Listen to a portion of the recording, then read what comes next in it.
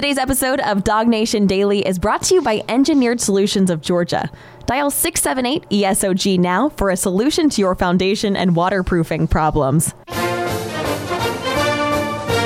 Presented by DogNation.com. This is Dog Nation Daily, the daily podcast for Georgia Bulldogs fans. Here's your host, Brandon Adams. One of the things I enjoy doing, especially this time of year, is to kind of monitor the conversation that's taking place nationally. And sometimes on the show, I'll just be, someone that kind of points in that direction and say, hey, here's what people outside the bubble of Dog Nation are saying about UGA right now. Because, for those of you, and I've said this to our video audience before, and actually it's just this couple of moments ago, for those of you who, are tuned in to watch the show each and every day, you are very zoomed in on Georgia. We do a show that's probably a little deeper than maybe like the average casual fan here. We talk about, we talk to fans that are pretty well aware of the entire roster, pretty well aware of the, how Georgia fits into the rest of the landscape around college football. The average person who watches, reviews, listens Dog Nation Daily, presented by Engineered Solutions of Georgia, that's a pretty plugged in, tuned in person. And sometimes, being that zoomed in on something gives you a slightly different perspective. And so to kind of go outside that bubble and just kind of find out what national media is saying from time to time, I just think that's kind of an appropriate thing to do, just to kind of give you a little bit of a sense for what folks who are maybe not quite as vested into the topic are kind of saying, especially this time of year, because I've never made any apologies for the fact that I like what is kind of known as the talking season, the time when you're making these wild predictions or when you're, just kind of throwing out hypothetical scenarios. One of the ways in which college football fans or just sports fans in general show their love for sports is by arguing about it or making opinions about it. And, I think this time of year is when we kind of lay the groundwork for the conversation we'll have throughout the fall. And I think all of that is really fun, and especially fun in this era that we're in for Georgia football, because whatever national conversation you're going to have, playoff contenders, repeating national champions, whatever else, Georgia, because of its national championship status, is going to be right in the middle of seemingly every conversation that could take place, other than maybe one. Because if you look at the top odds to win the 2022 Heisman Trophy, right now, you don't really see a obvious Georgia name among that top list of favorites, even though Georgia is among the short list of favorites to be back in the playoff and maybe even win the national championship. Right now, that's not really reflected in the current Heisman odds. And there's a national podcast. It's run by CBS. It's called Cover 3. And you got Bud Elliott on there, and Danny Kanell's on there. There's a writer named Tom Fornelli on there. Chip Patterson's often on there. It's like, they call it Cover 3, but it's more than three people usually, which is kind of its own weird thing, I guess. But nonetheless, they were kind of having a conversation where they were drafting their Heisman picks for the upcoming year. In other words, this is not my outright pick to win the award, but here are the guys I think could win it. And basically, they were trying to reflect their thoughts on the Heisman Trophy by selecting guys they thought might win. And so it's four guys. They each drafted four people. That's 16 names, not a Georgia name on the list. And that's kind of interesting, not unexpected, as we said before. Right now, Georgia does not really have a guy among the upcoming favorites to win this year's award. But near the end of this podcast, in discussing who they did pick and the fact that they did not take a Georgia name, for about 45 seconds here, the conversation got pretty interesting about kind of, what that means. And then one of the guys in the show, a writer for CBS named Tom Fornelli, did make a case for a couple of Georgia guys. Now, this is not interesting because of who says it, because I don't know that Tom Fornelli, with all due respect, is necessarily moving the meter too much in terms of how the Heisman Trophy is going to be decided. But I do think this reflects kind of a new age in which we live now, where kind of weird, unorthodox stuff, I believe, is just more possible now than it has been in the past, where, we have typically thought of Heisman Trophy as kind of just being a quarterback's award. And last year, a quarterback did win the award. But in recent years, we've seen examples of, hey, it's more than just quarterbacks who are going to get consideration here. So for a couple of minutes off the top of the program here today, let me give you this. You're going to hear Danny Kanell on the subject of a Georgia guy getting consideration for the Heisman, and then Tom Fornelli suggests us a couple of names that I think those of us inside the bubble of Dog Nation ought to give some credence to and ought to give some consideration for maybe a slightly unorthodox Heisman campaign re-emerging again in 2022 after what happened for Jordan Davis a year ago. This from the CBS Cover 3 podcast. I don't know who to go with. The fact we don't have a Georgia player on here is probably a mistake. Whether take one of the running backs, take a backup quarterback, take Stetson Bennett. The two Georgia players I think are most likely are one, Jalen Carter, who, again, defensive player, don't expect to win, so I wasn't going to draft him. But Brock Bowers, just because the way Stetson Bennett plays, he prefers the middle of the field up the seams. That's where Brock Bowers lives. He's a good athlete. He's got good hands. We saw it last year. So I feel like Bowers could put up really good season, but he's kind of a tight end, and I don't know how much traction he's really going to get in the Heisman race. So that's time for an LACBS Sports saying, hey, if I'm going to give Georgia names for the Heisman Trophy, I'm giving you Jalen Carter, I'm giving you Brock Bowers. And as he alludes to, one guy's a defensive lineman, one guy's a tight end. How much traction can they really get? But I don't take that as a rhetorical question. I take that as a reasonable and fair question. How much traction could a defensive lineman get? Well, at one point in time last year, our hashtag JD to NYC got quite a bit of traction. CBS was talking about it on TV. ESPN was talking about it on TV. All the major websites were writing about it. Ultimately didn't happen. Davis did not end up being a Heisman finalist, but he got plenty of discussion for that award during the season. And another defensive guy, Aiden Hutchinson from Michigan, did go on to become a Heisman finalist. So could Jalen Carter get some consideration for the award this year? Well, if Davis got as much as he did last year and Hutchinson got as much as he did, then why couldn't Jalen Carter potentially get some of that, especially knowing that the reputation of the Georgia defense was raised so much last year because of how it performed in 2021. It's almost as if Jordan Davis walked so Jalen Carter could run. Now, I'm not predicting that Carter's necessarily going to be a Heisman finalist, but just given the fact that you did have the campaign for Davis last year, that you had the emergence of Hutchinson last year, if Jalen Carter would have a very big year for UGA, I would say it's not impossible that he does get some Heisman consideration. Probably not likely, but not impossible either.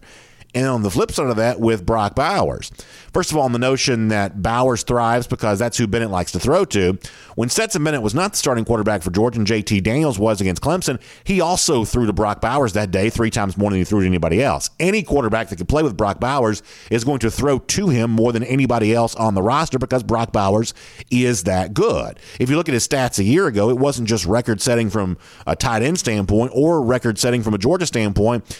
It was basically as good as almost any receiver in the SEC.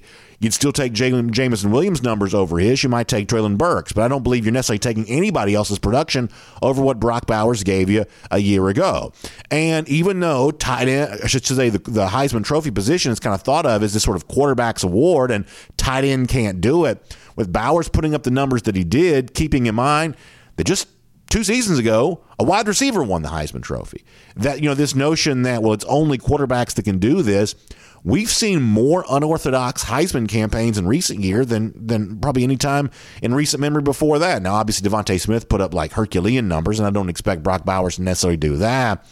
But given the attention that Bowers got during his freshman season, and given when he's back healthy again, when he has a chance to do for the upcoming year, I don't completely rule it out either. So hear what I'm saying on this. Don't hear what I'm not saying.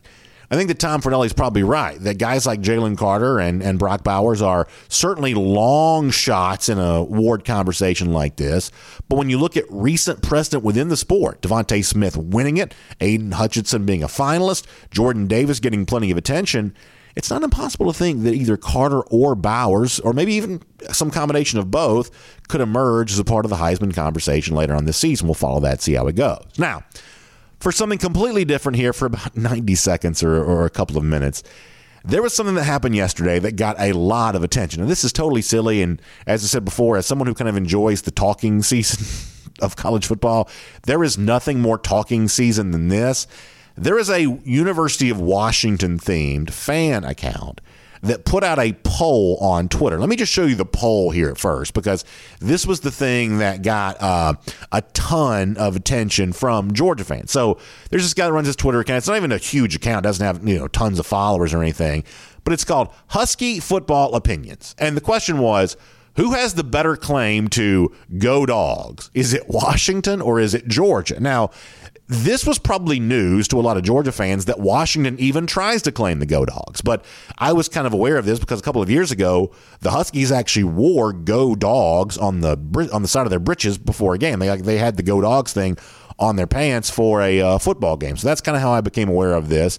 And apparently this is a thing with some Washington fans. And so the Husky guy puts it out there. Who has the better claim to Go Dogs, Washington or Georgia? And as some of you pointed out to me, and I'll show you the results here, one of our good friends on Twitter kind of shared this with me, our buddy Jermaine King, letting us know that after 10,000 votes in this poll had been cast, which I promise you is a lot of votes for an account like this, 90% of those surveyed take Georgia as the better Go Dogs over Washington. Now, there is a lot of this stuff in college football, right? There's two Death Valleys. There's Death Valley in Clemson. There's Death Valley in LSU.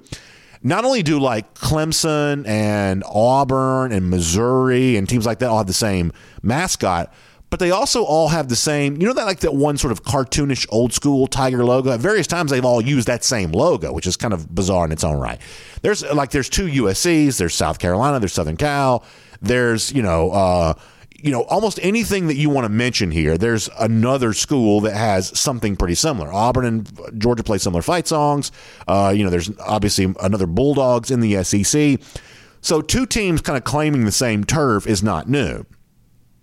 But this whole issue that somehow Washington is Go Dogs, I have to say that has always aggravated me, and I'm happy to see Georgia fans responding in such large numbers to say, no, the Huskies are not the Dogs. To me, it's as simple as this. This is how Southern people talk. Like, this is not how people in Seattle talk, including, my good buddy Andy Bunker. I'll be on with the folks on the midday show, 92.9 The Game in Atlanta a little later on today. Andy's from Seattle, and Andy does not say dogs. Folks who, like me, grew up in Hall County, Georgia, we say dogs. That's why it started being spelled that way, D-A-W-G-S, because that is how we talk. So this got a lot of attention from some folks yesterday, and I have to admit it's always been kind of a thorn in my side, too. Now, in defense of the Twitter dude here, I sort of think he knew it was going to go this way, and I think he was just doing it as a joke. I still don't quite understand why he put it up there. I think he sort of knew he was going to get bombarded by UGA fans on this, because that's just kind of the thing that UGA fans kind of do when they have a chance to rally around a cause like that. But can we dispense with the notion that people in Seattle even talk that way? They don't say dogs. They say whatever it is they say. But down here, we say dogs. That's why it's spelled with the drawl D-A-W-G-S. And if I had my way, that'd be the official spelling of the word anyway. But nice to see Georgia fans stepping up and making their case as the true Go Dogs that exist in college football. My name's Brandon Adams, and this is Dog, D-A-W-G, Dog Nation Daily, the daily podcast for Georgia. By the way, there is no Dog Nation Daily in Seattle. That's one thing I'm fairly confident in saying. They may have a 12-man show up there. They may have something like that. The Kraken, they have a Kraken, a daily podcast for the Kraken, their NHL team, but there is no Dog Nation Daily in Seattle.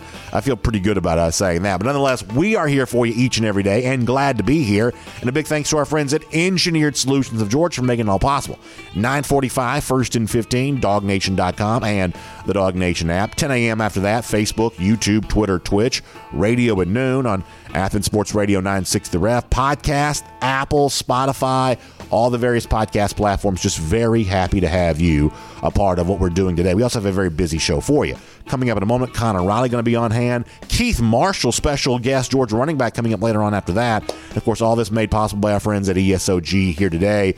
Engineered Solutions of Georgia, the ones you turn to when it comes to foundation waterproofing issues. I was getting ready to do the show this morning, and there was a big storm erupting outside. Big storms mean big rains, and big rains for many of you mean problems, means anxiety, because you see water creeping into your house in a way that's just not supposed to, whether it's your garage, your crawl space, obviously your basement. Some of you have flooded basements before. And listen, you want to take steps to make sure that doesn't happen, or take steps to repair what's been broken, because that has happened, what's been damaged because of that. That's where Engineered Solutions of Georgia can step up. They can help waterproof your house, protect it. Also for foundation issues. You see those cracks in the wall. You see them in your foundation. You see examples of things that might be a little bit of a sign that things aren't great. And it's easy to want to put that off and not do anything about that. That's, as you know, a huge mistake. You want to reach out to my friends at Engineered Solutions of Georgia. Now, the reason why is because they are so good when it comes to stuff like this. They just know what's going on. They have 2 full-time engineers on staff, smart people who do good work for you. That is what they're capable of doing. They also proud partners of UGA. They're longtime friends of ours here at Dog Nation Daily, so it's always fun to do business with those that support us and those that support UGA, and that is what Engineered Solutions of Georgia has been doing for a long time. You can also reach out and get in touch with them very easily. Simply give them a call, 678-ESOG-NOW. That's 678-ESOG-NOW. That'll get you in touch with Engineered Solutions of Georgia. All right, so a couple of things going on here. As I told you before, it's Connor Riley coming up in just a moment. Really looking forward to that. Also a chance to talk to former Georgia running back Keith Marshall later on today there as well. Always a great chance to hear from a former Dog on what he thinks of the current Dogs. That's always valuable to us, and we do that a lot around here. But Keith's also doing some great work with the Players Lounge right now, which is a really cool organization that's, I think, been really creative in terms of how it's creating NIL opportunities for players, but also creating access for fans to get in touch with the players that they obviously enjoy cheering for. And Keith's going to tell us about some special events coming up around G-Day that involve that. And we're going to make our own special announcement in regards to that ourselves today on the show here, too. So it's very busy for us. There's a lot of news announcement type things on the show today. So we're going to kind of get into all of that for you. But before we do any of that, it's Connor Riley coming up in just a moment. And as a lead into Connor, let me go around the doghouse here for a moment there as well, because I got to explain something to you just for a minute. So today we are live doing the show as we always do. However, we have a little bit of a scheduling issue for the rest of the week. Our typical producers, they're taking some vacation time, which I'm excited for them to be able to do. But because of that, we're going to need to step away ourselves. And that means we're pre-recording for Wednesday, Thursday, Friday. The truth is this kind of works out okay for me because my kids are on spring break. So getting a chance to spend a little time with them is always a good thing. I don't like being away from the show. But we're going to still have really good shows for you. The one thing that's going to be a little bit different is that we won't get to react to some of the stuff that comes out of UGA over the course of the next couple of days until Monday. So I want to give you a little bit of a homework assignment because this will be kind of my last time to speak to you live, until Monday. We'll have pre-recorded shows Wednesday, Thursday, Friday. But I want you to listen in closely to something that Kirby Smart says later on this evening. You'll be able to see this in the Dog Nation YouTube page when it comes out. One of the things we talked about yesterday is that if there was a quarterback, whether it's Brock Vandagriff or Carson Beck, who is on the verge of making a big push to truly compete for some playing time and take away some game reps away from the presumed starter Stetson Bennett, who led Georgia to a national championship last season, that Smart likely would not keep that a secret. That if you want to go back and if you'll listen to yesterday's show, I gave you some precedent for this. Some of the stuff that Smart was saying about Jake Fromm when Fromm first arrived at UGA, acknowledging that he was more ready than the typical freshman is, acknowledging that he was pushing Jacob Eason, that he was competing for playing time. Smart gave voice to all of that, and we gave you examples of that yesterday. And so when Eason got hurt and Fromm stepped in, a lot of Georgia fans already had confidence in Jake there on that. And when Eason returned to health, but Fromm remained starting quarterback, we're left to assume that part of the reason that happened is that Smart, as recently as the spring and summer of that year, was a believer in Jake's ability to perform in the job if he were to be called upon.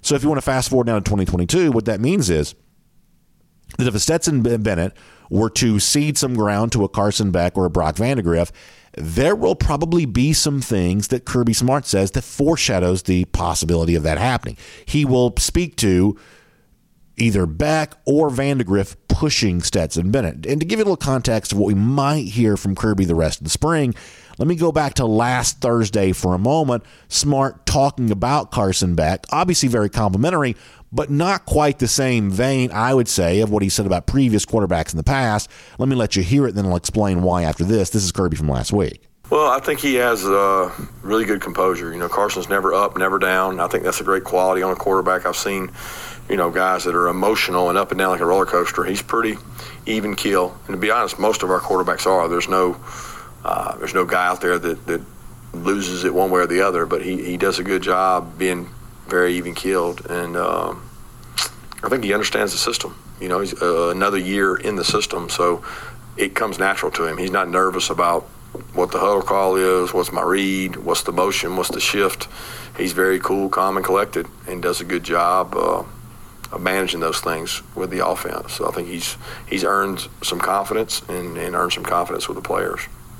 So that's very complimentary from Smart. It sounds like Carson Beck is legitimately having a very good spring, and Smart says some really good things about him. However, if you want to kind of dive a little deeper into that, here's what I hear. I hear Smart speaking complimentary of Beck in comparison to the older version of Beck from a year ago, or maybe when he first arrived at UGA. I hear, in other words, Smart talking about Beck's growth.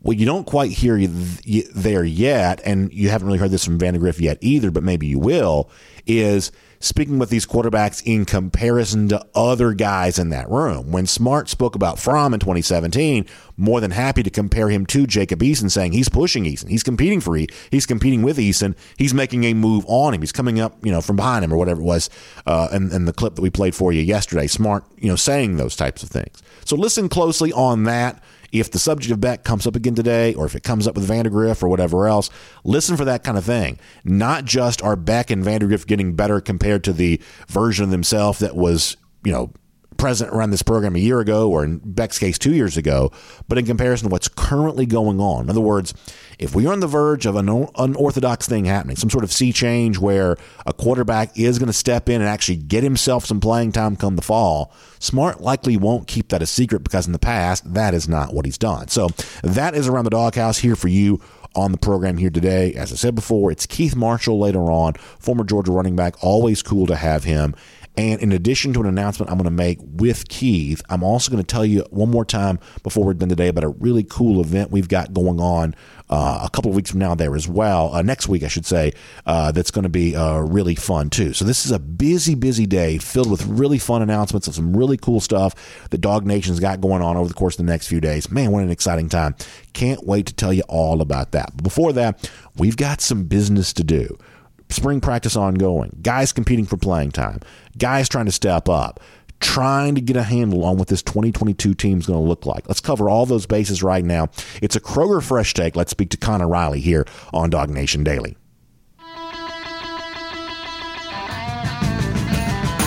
From Athens and across the SEC, or wherever the recruiting trail may lead, here's a DogNation.com insider. Kroger Fresh Take, Connor Riley here on our program. Always great to have him. And Connor pinch hit for us a little bit yesterday. John Stinchcomb was on vacation, so we did a bunch of quarterback stuff with him yesterday. Even though I was just discussing quarterbacks, I'm actually going to change the subject and kind of get into something else with Connor here for a moment. Connor, you heard me make a little bit of a briefcase off the top of the show there about a Jalen Carter or a Brock Bowers Heisman candidacy.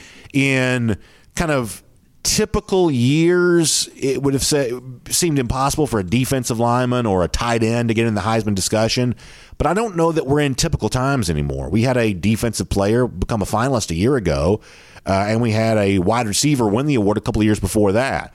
I truly believe that the Brock Bowers numbers are good enough. I absolutely believe he could at least get Heisman consideration. If Jalen Carter were to have a great individual season a year after the Georgia defense became even more famous by reputation because of how well it played, I think that Jalen Carter could be more in line for something like that this year than maybe Jordan Davis proved to be a year ago. I'm not quite ready to tout one of these two guys for the award or start waving a big flag of candidacy here, but it's not impossible, I don't believe. I'm going to lean, it kind of is, at least for Jalen Carter. I actually maybe do see a world where Brock Bowers, if you told me he finishes with 1,200 yards, 14 touchdown catches, and is clearly the best offensive player on this Georgia team, then maybe I can see a world where that when Georgia's in the college football playoff, I could see him finishing as a Heisman finalist. I don't necessarily know about winning the entire award because I think Bryce Young and CJ Stroud are going to put up very stupid numbers. But at the same point in time, I think back to last year, Will Anderson wasn't even a Heisman finalist, and he led the nation in sacks and tackles for loss and was as dominant a defensive player as I think I can remember in recent memory. Now you can say that Aiden Hutchinson maybe ate into his voting share a little bit there, but I still think from a wider Heisman standpoint, we're still very much focused. And I say we, the college football media that doesn't really seem to pay attention to who the actual best players are, but just looks at who's putting up monster stats. That's how you see a guy like CJ Stroud become a Heisman finalist, even though I think anyone who actually watched them play last season, not to discredit what Stroud did, I don't know how you saw what Will Anderson did and say, oh yeah, CJ Stroud is more deserving of a Heisman vote than Will Anderson. He suffered from the fact that his quarterback was on the way to winning the award. That was probably a classic example of truly just splitting the votes, correct? That's kind of, I could factor that in as well, yeah. So I think you're right about Brock Bowers in that his Heisman candidacy, to the extent that it could exist, is almost all numbers based. That if Georgia's once again a title contender, and if Brock Bowers has an even better statistical season this year than he had a year ago, that he could propel himself in that conversation by just being Georgia's most prolific player. And I really don't foresee a situation, barring injury, where that once again isn't true. Georgia may be better with the running game. They may be slightly deeper at the wide receiver position than this year they were a year ago, just because some of those guys are a year older. But I do expect Bowers to still have the best numbers, and if the numbers are even better than they were, then that becomes his case, the fact that he's just putting up big numbers for a team that's, on its way to maybe competing for a national championship again. I guess I would, though, suggest that the Georgia defense got so much attention a year ago, and I kind of jokingly said a moment ago that Jordan Davis walked so that Jalen Carter could run. Like, doesn't Carter benefit from that steam maybe a little bit? He would have to have big numbers, and as you said before, big numbers aren't always a guarantee because Anderson did have those and wasn't rewarded for that. But, to me, if Hutchinson could do it, then why not Jalen Carter? Well, do you think that the Georgia defense is going to take a step back this year and not be statistically dominant as it was a season ago? I would say the answer to that question is probably yes, but in the midst of this conversation, I'm not quite so sure it matters quite so much because Georgia is kind of known as the defensive team. People kind of whittle things down to like a gimmick or a shtick, and Georgia's shtick is the defensive shtick. So there are a lot of people that if you're just looking for some sort of, Heisman, if you're looking to sort of have the conversation, it's almost like you could more easily do this for a Georgia player than you could for other programs, just simply because Georgia's just kind of more known for defense. Even if the defense isn't quite as good, I'm not quite so sure the voters will quite know that, just simply because this is what Georgia's sort of known for now.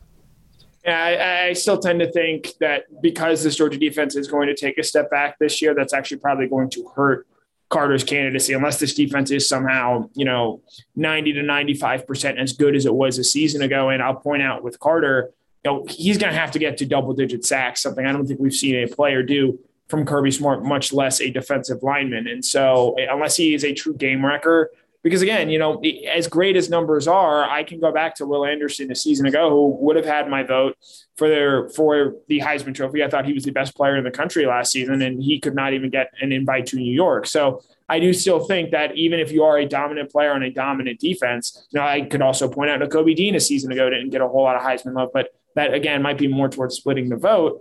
I'm going to find it hard to believe that a player like Jalen Carter, especially with how heavy Georgia rotates on the defensive line and how little snaps he might actually end up playing, are probably going to eat into his Heisman candidacy. So let me talk about that separate from the Heisman for a moment. Given who Carter we believe is the player, given how the makeup of this year's team is a little bit different than it was a year ago, this is still a very deep team, but it's not like shockingly, cartoonishly deep, maybe the way that it was last year.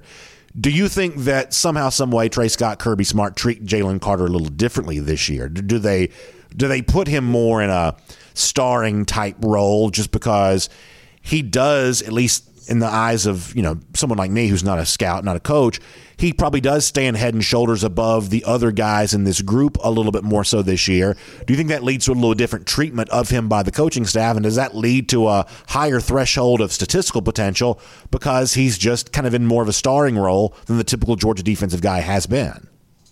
No, I'd be surprised by that. And even given that I do agree with you that he is a little bit of a different sort of defensive lineman that Georgia has had in years past, I think with what we've seen from Kirby Smart in the way he wants to run his defenses, he wants to run it to where the linebackers are the one making the plays more often than not. You've seen Nakobe Dean 6 sacks a season ago. And so because of that, even as dominant as I think Jalen Carter can potentially be, I still think they want to gear this success towards these linebackers, guys like Jamon Dumas-Johnson, Shmuel Munden, Trezvon Marshall, provided they're healthy, being the guys that are the ones that are making the plays more often than not, and not essentially relying on Jalen Carter to just try and win one-on-one or one-on-two matchups. Do one more thing on this, and maybe this is wish casting on my part, but I at least want to have this conversation for a moment. So you mentioned Bryce Young a moment ago, kind of up there near the very top. He obviously won the award a year ago. He may be the favorite to win the Heisman again for this upcoming season. Certainly C.J. Stroud's in that conversation there as well. But let me focus on Bryce here for a moment. And I am obviously very well aware just because something hasn't happened doesn't mean it's not going to happen. It doesn't guarantee anything. But Bryce does have a couple of interesting things going against him this year. Haven't had a back-to-back winner since Archie Griffith like a million years ago. That's only happened one time. Typically speaking, when you think about Heisman Trophy picks, the preseason favorites don't typically fare very well when it comes to actually winning the award. I mean, are we sure that you can rubber stamp Bryce Young for this upcoming season to have the same kind of season he had a year ago? Because history would suggest, maybe not quite, so much always there on that. And I don't know who that opens the door for. Maybe it opens the door for C.J. Stroud even more or something along those lines. But it's interesting to note that a replica of what Young did a year ago is going to go against a couple of pretty significant trends. Guys who've won the trophy coming back trying to win it again, and guys who start the year as kind of one of those odds-on favorite to win the award. It hasn't always worked out for those guys in the past. Yeah, statistically based, I think Bryce Young's going to have a better season. I think he's going to make improvements working with Bill O'Brien for another year. You've seen that kind of continuity in how when Alabama has been able to have that on the offensive side of the ball, what that means going forward. Having said all that, I think because of the narrative around him, the fact that he's essentially going to have to be God back there, disguised as Bryce Young playing quarterback, I think is going to make it difficult for a guy like Young. And I would even maybe say CJ Stroud as well. Like, unless those two guys are perfect week in, week out, like we saw Joe Burrow back in 2019. And even with Burrow, he sort of came out of nowhere. And I think coming out of nowhere sort of plays into your benefactor here. The national media didn't exactly know who Bryce Young was a season ago, and then he comes in and shows how great he is right away. I think that template is much more replicable for Heisman Trophy success than, as you point out, you had a great season the year before. In Young's case, you win it. In Stroud's case, you were a Heisman finalist.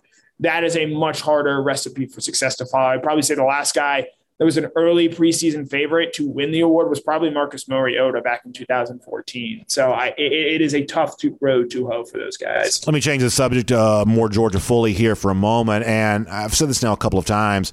I think folks should go out of their way to look at the video that Georgia put out of the scrimmage on Saturday. I thought it was actually pretty entertaining, longer cuts than you sometimes get in some of those. A lot of times those ends up being kind of like sort of snappy jump cutty type stuff, where it's almost like a Marvel movie trailer. It's sort of hard to tell what's going on. But they gave you a little longer clips on some of this kind of stuff. And I saw good moments for Kenny McIntosh. I saw good moments from Kendall Milton.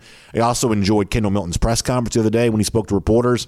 I'm pretty bullish right now on the Georgia running back position for the upcoming year. And when I look at those areas in which Georgia can be better this year than a year ago, I just kind of continue to gravitate towards running back, as I don't know this group leads the SEC in rushing the way that it did in 2017, 2018, but moving back in that direction before you even get to the contribution of a guy like Daijun Edwards or incoming freshman like Branson Robinson.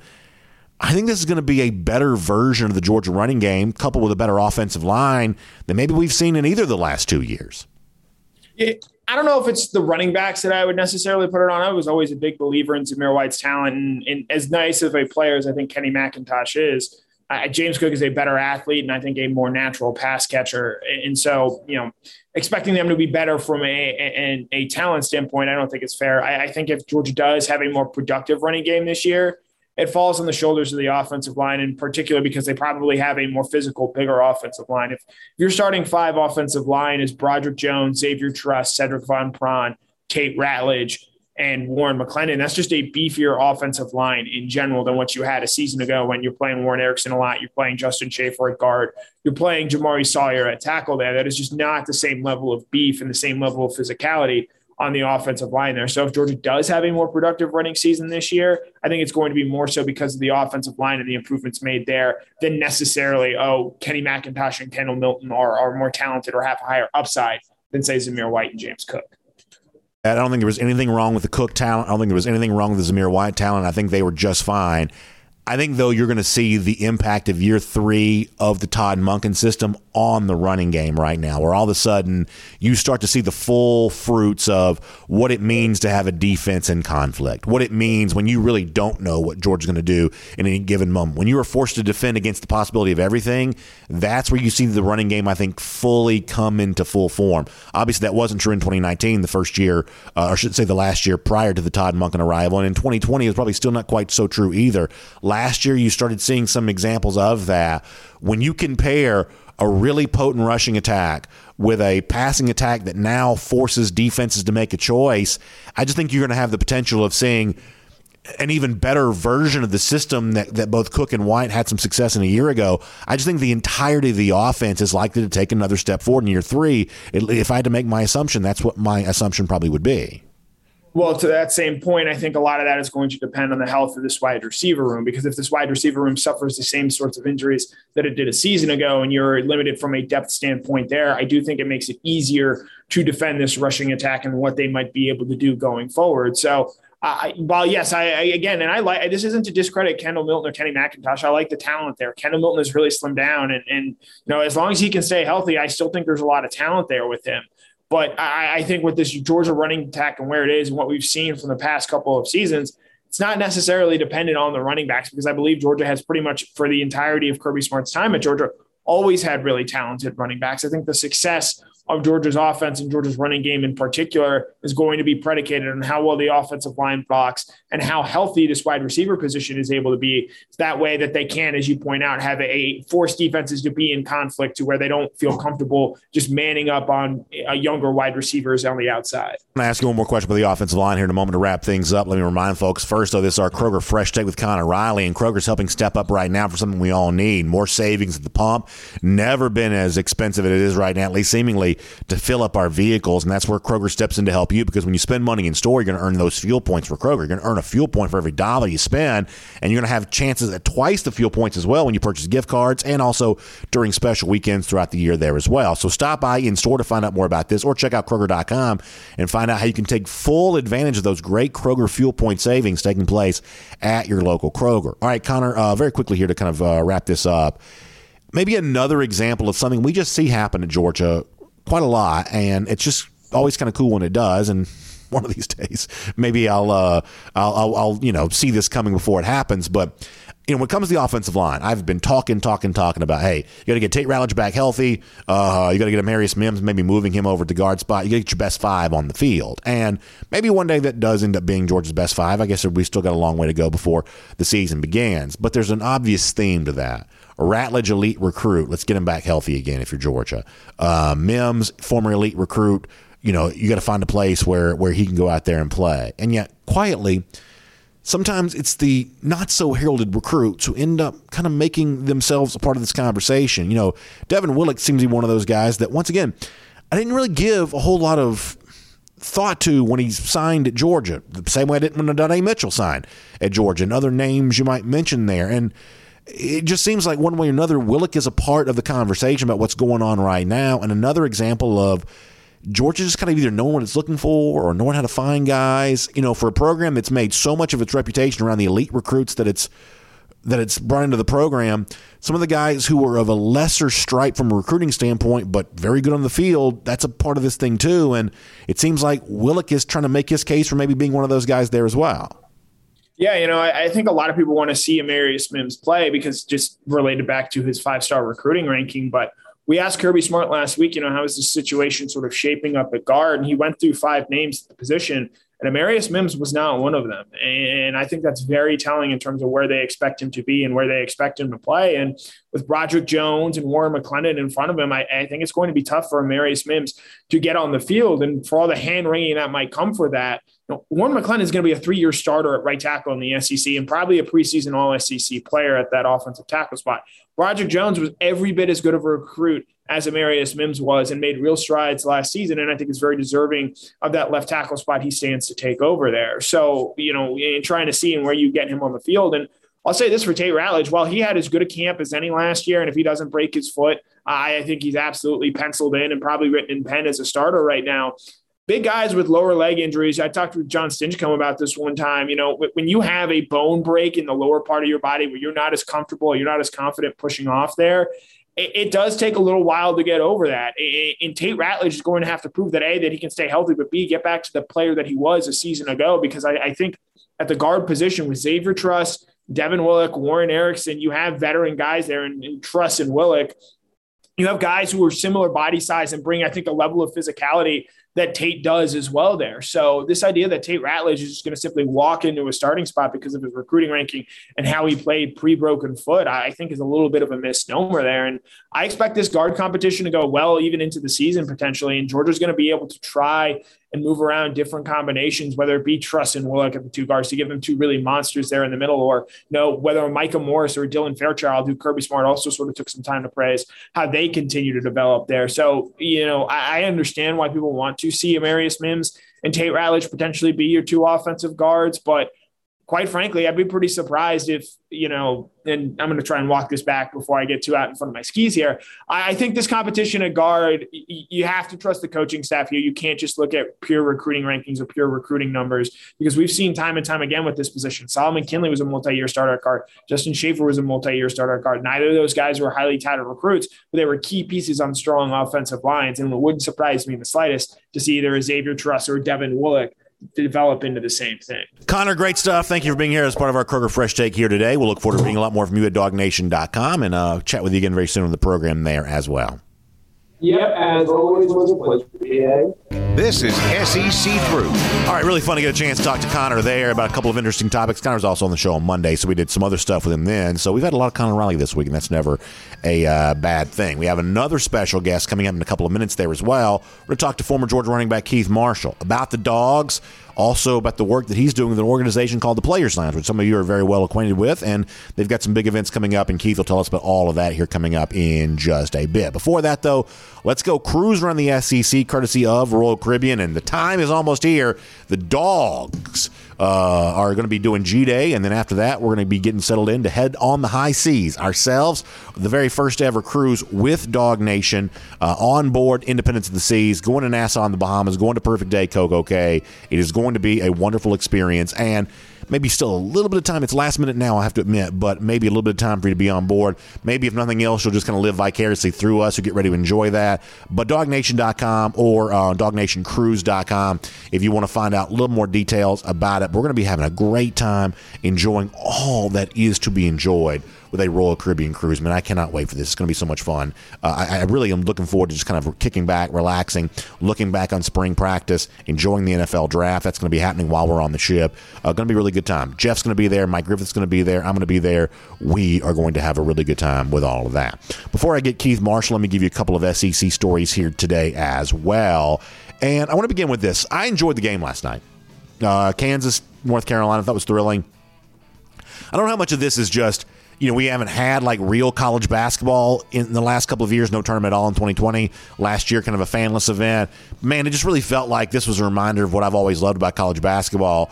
Rolling now into the Masters here this week. Obviously, a lot of excitement about that. Major League Baseball opening day. By the way, more news on big Dog Nation, some fun with Dog Nation, the Braves coming up. We'll tell you about that before the show's done here today. But in a lot of ways, this just sort of feels like one of the best sports weeks of the year, right? It involves very little of college football, but man, for those of us who love college football, what a great time to enjoy a few other sports like college basketball, like the Masters, like Major League Baseball.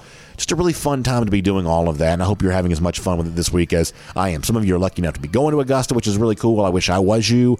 But whatever you're doing, watching on TV or being there on the grounds or whatever else, just a fun time to be enjoying sports right now. And I know a lot of folks excited about the return of Major League Baseball coming up in a few days there as well. Something else we have our eye on, in addition to those other sports, is what's going on with college football recruiting. And I don't know if you're noticing this the way that I am, but it's very interesting to me how the story of Arch Manning's recruitment's being covered at the moment. Manning just took another visit this past weekend. He goes to Alabama after having been at Texas before that, and as you know, Georgia before that. And isn't it funny that if you follow some of the online stuff related to this, it seems like that each one of these visits is bringing about kind of a sharp turn in terms of how the Manning recruitment's being covered. He goes to Texas. Texas has locked this down. And folks were like, making their online predictions. Manning's going to Texas. Manning's going to Texas. And then he visits Alabama, and suddenly there's this new flood of predictions. No, he's not going to Texas. He's going to Alabama. Manning to Alabama. And, some of the websites that chronicle these predictions, you see, Alabama now has taken the lead. And we kind of predicted this, that Manning, because of his famous last name, was going to bring more mainstream attention into the recruiting story. And because there's more mainstream attention on this, the way in which the story gets covered would probably be a little bit different.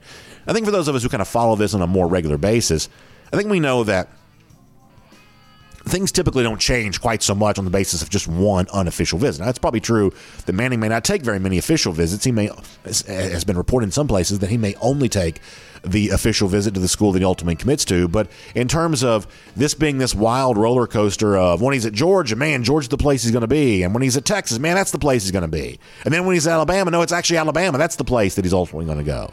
I think that's more reflective of how the story is being covered than the actual facts with the story. If you get my drift on that, I think for now it's too early to know where Arch is going to end up. I do think the three schools I just mentioned are probably heavily involved in it. Maybe the Alabama visit did make them even more of a player than they were before. But I think this is being portrayed as a wild series of twists and turns. I'm not quite so sure that accurately reflects the way in which a football-savvy family like the Mannings is probably going about this. One of the schools that's also been believed to be connected to Manning, at least eventually getting a deeper connection, is going to be LSU. And I saw an interesting quote from Brian Kelly that I wanted to share with you. And I'll admit this is probably a little bit unfair, but it kind of plays into type for what I think about Kelly a bit. He was asked about how the evolution is going with the LSU players and coaches and how they're getting comfortable with him. And he says, I think what they've done more than anything else is embraced my philosophy, he says. That was part of the hiring process. We got a lot of coaches that are familiar with what I've done. And so that's been, from a leadership standpoint, I think been easier because the coaches have had a sense of familiarity. And listen, this is totally unfair, and I'm projecting something into Kelly that may not be there. But when you think about Kelly, you do think about ego a little bit, right? And it's important to remember that the last three coaches at LSU prior to him have all won national championships, that it's not about what Kelly can do, it's about what the program itself can do. For instance, take a guy like Ed Orgeron, who I don't think people think of as necessarily a great coach, but did have great success, won a national title in 2019. And I think if you look at the Orgeron personality, I don't know that he thought he was great, but I do think he believed LSU was great. And he leaned into that, his love for the program, to help win the title. Obviously, most coaches at LSU typically do well. But if Kelly comes in here with kind of a me-first ego, that could set him back, and that could be his own barrier to the kind of success that previous LSU coaches have kind of enjoyed. Maybe a little unfair to read too much into a clip and a quote. I'll certainly acknowledge that, but how Kelly is going to fit in at LSU, I do think remains one of the most interesting storylines for the upcoming season. We'll make that cruising around the SEC, courtesy of Royal Caribbean. And now here on Dog Nation Daily, presented by Engineered Solutions of Georgia, we'll get ready to welcome in a great former Georgia running back and a terrific figure in the program's history, and now a guy who's doing some really cool things with our friends at the Players Lounge as well. It is Keith Marshall here on our program today. Keith, thank you so much for spending time with us here today. Certainly appreciate that and hope you're doing well. Good morning. Good morning. I'm doing great this morning. I want to appreciate, you guys for having me on. So the Players Lounge got some really fun things going on as we head towards G-Day and has had some really cool things going on now for quite some time. I want to find out more about that here in a moment. We talked to Aaron Murray about some of that last week there as well. But before we get into that, Keith, I do have to find out from you. You know, you saw the Dogs hoist that national championship trophy last season. It's been a long time coming. A lot of players who came through this program know how hard this program has worked to be in the position to win that national title, and now it has finally happened. As a former player turned fan of this program, how good did it feel for you to see UGA bring it home this past season? It was amazing, man. I think you hit the nail on the head. It's been a long time coming. I think me and a lot of the boys that I came through with, obviously we had a moderate amount of success and we felt like we were close at times. So, this championship in a way felt like we won. And as I said, we've been so close for so long. We've had the talent. We've had so many heartbreaks, particularly to Alabama. So to finally, bridge that gap and to do it by beating Alabama, who beat us in the SEC championship, kind of as an underdog, and to come back in the national championship and get it done. It was really an amazing event, man. I'm excited for the program and what it means for us. And now to see if we can carry that forward and really develop into what I believe to be, we have the ability to be a mainstay in college football. And so I'm excited to see that happen. And obviously carrying success forward means making sense about the current landscape of the sport. And one of the big new things on the horizon for Georgia and everybody else, name, image, likeness opportunities for players and fans who want to take advantage of some of that stuff as well and help support the players they love, maybe even get more access to those players through all of that there as well. And an organization that you work with is a big part of that there as well with the Players Lounge. And I think this is really cool because, as I said before, for a lot of players on the Georgia roster and across college football there as well, they're getting a chance to make some money through their connection with the Players Lounge. And for a lot of fans themselves, they're getting a chance to interact with some of these players online or in some cases in person there as well and create those opportunities there too.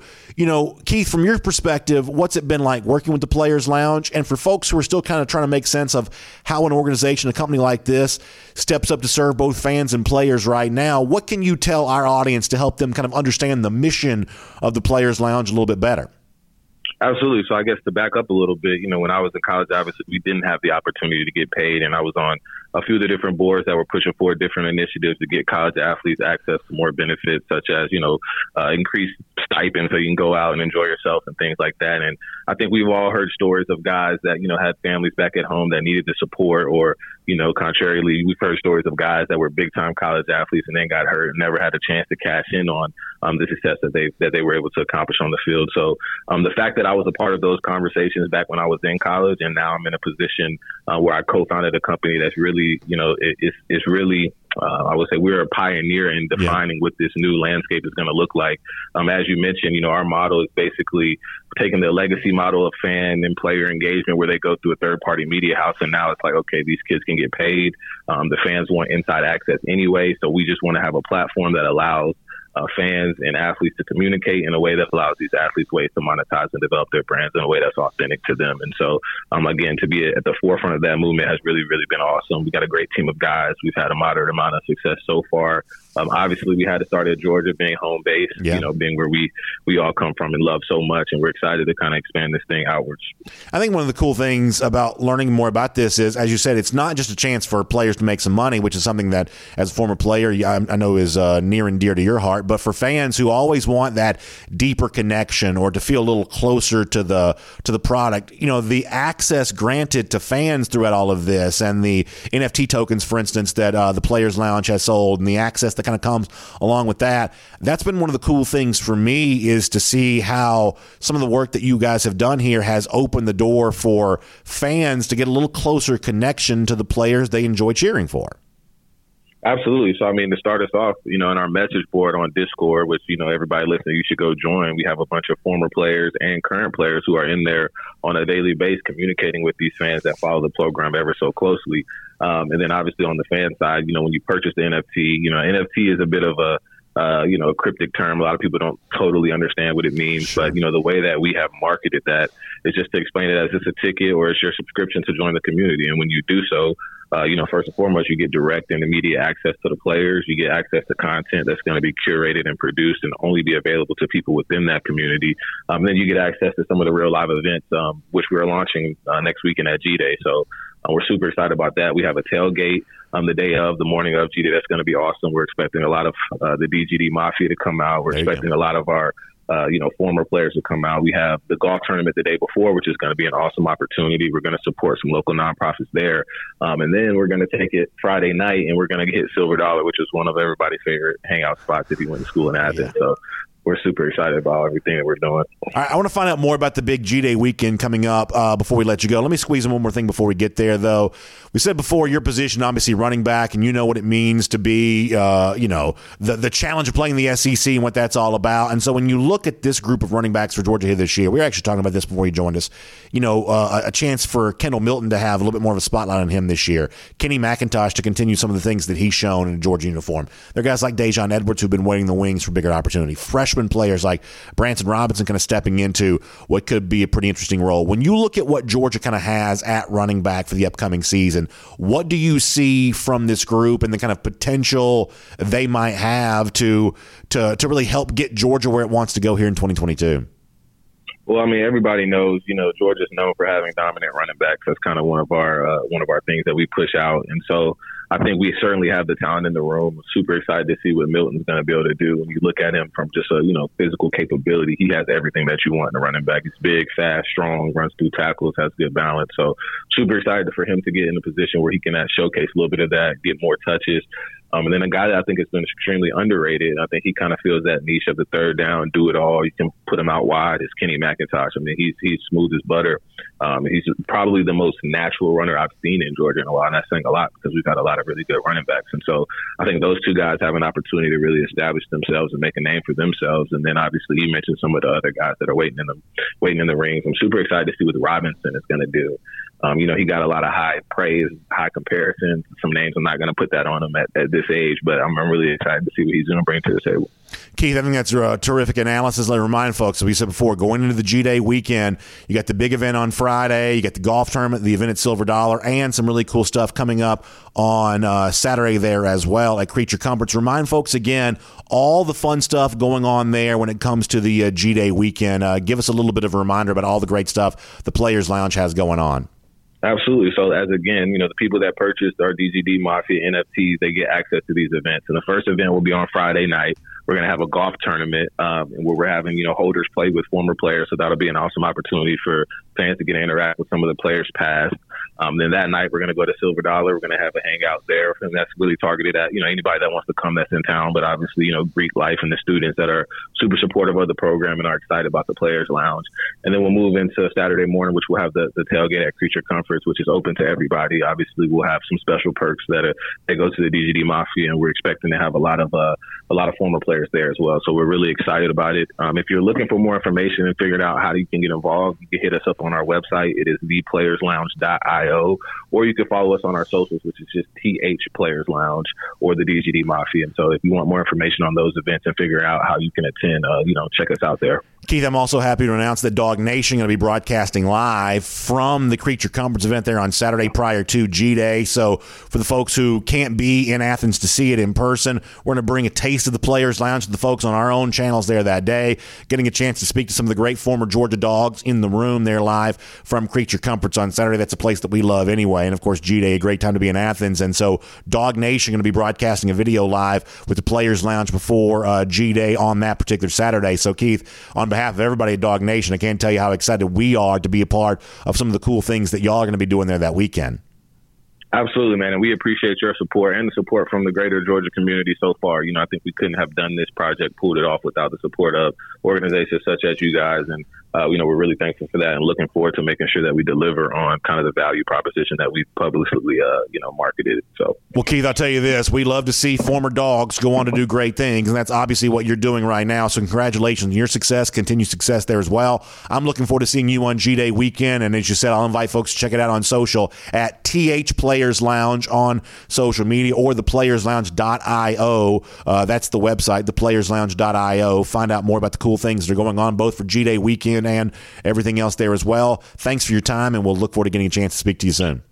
Absolutely. Thank you. And as always, go Dogs, man. Yes, sir. Good stuff there from Keith Marshall. So to give you an idea about this, we are going to be live there that day. We'll do Kroger Kickoff on Saturday of G-Day. That's April 16th from Creature Comforts facility. Their great facility there in downtown, hanging out with Keith Marshall. Champ Bailey's going to be there. A lot of former Dogs going to be on hand there at the Creature Comforts event on that Saturday. So I'm really excited about being able to do all of that leading into G-Day. And I love to see a guy like Keith Marshall having the success that he's having. We had Aaron Murray on last week on the same topic, doing great things there as well. It's a very cool thing to be able to see. And congratulations to them, and looking forward to being a part of that with Dog Nation here coming up in just a little bit there as well. Also, while on the subject of making big announcements, I told you this was kind of a big day of all that kind of stuff. Don't forget something else that's going to be happening next week there as well, leading into G-Day week. As we said before, it's also the start of the Major League Baseball season. That means some really big stuff going on with the Atlanta Braves there as well. Now, April 7th through the 13th is going to be a great week for the Braves. They're kind of celebrating what they're calling Champions Week, which obviously for the Braves, World Series champions, getting back there on the field, that's always a really fun thing. But in addition to that, also going to be celebrating with UGA there as well. So you've got a homestand coming up against the Reds, against the Washington Nationals. But on April 13th, it's a day game, 12:20 start there for that. You're going to have both trophies on hand, the Braves trophy and the Georgia National Championship trophy. So the World Series trophy and the Braves trophy on hand at the same time. And so if you've got a ticket to the game there that day, from 10 a.m. until noon, you can actually get your picture taken with both trophies. What an unbelievable photo op that's going to be for those of us like myself who grew up big Georgia fans, big Braves fans, to think that both trophies are in the same state at the same time because of these two great teams. It's just a really fun thing. In fact, in honor of all of this, on April 13th there for the big day, we are going to do Dog Nation Daily that day live from Sport and Social, which is a great bar restaurant right there in the Battery, Atlanta. So we're going to be there for that with both those trophies and just celebrating the return of Major League Baseball, but also the presence of both those championship trophies, the World Series trophy and the National national championship trophy in the same place at the same time. So buy your ticket. Come see me there that day at Sport and Social doing the show. Get your picture taken with both those great trophies and enjoy the return of Major League Baseball. Champions Week against the Reds, against the Washington Nationals. A whole lot of fun. Let me give you the website one more time. It's braves.com/Champions Week. That's braves.com/Champions Week. What a great thing. I mean, so much good stuff going on right now. Great stuff going on for G-Day. Braves are back. You got Masters this week. I mean, you just couldn't get any better than that. So I can't wait to see you April 13th from the Battery, Atlanta. I'll be at Sport and Social. Braves are back. Both trophies there the same day, the same time. Games at 12:20. Get your ticket. Get your picture taken with both those trophies. Man, that is going to be a good time. I can't wait to see you there for that. So that's coming up on April 13th. So we just got so much stuff coming up in the days to come. This is the last live show we are doing for this week. We'll have a very good Wednesday, Thursday, Friday edition of our show, but they will be pre-recorded. Now, we're pre-recording them today, so they're not going to be like crazy dated. This is not going to be, one of those things where it's dusty and old. It's going to be, fresh new content, things you haven't heard before. But a couple of, scheduling challenges make it necessary for us to do that. So heads up on all of that. But we will see you for some really good shows the next couple of days. About the only thing that'll be really, truly different is we just won't have live comments during the broadcast. But with that said, let's transition now to our golden shoe. And speaking of championships, a lot of folks with UGA ties enjoying some championship celebrations right now, including former dog Leonard Floyd, who is a Super Bowl champion with the LA Rams and was on hand at WrestleMania over the weekend. He got a championship belt made, or they gave him one of the Rams. See the Rams logo on the WWE belt there, and he brought that with him to Dallas. And a lot of those guys were talking trash to those Cowboys fans in attendance there. It was really fun to see. So Leonard Floyd living his best life there at WrestleMania. Shout out to him. We'll make him a golden shoe winner for today. And remind you, lousy, stinking Gators, no championship to celebrate there. In fact, it's been 4,835 days since those lousy, stinking Gators have won a national championship in football. Long title drought. And they've got another loss coming to UGA just 207 days from right now. That is our Gator Hater Countdown. We will see you tomorrow, Dog Nation Daily, presented by Engineered Solutions of Georgia.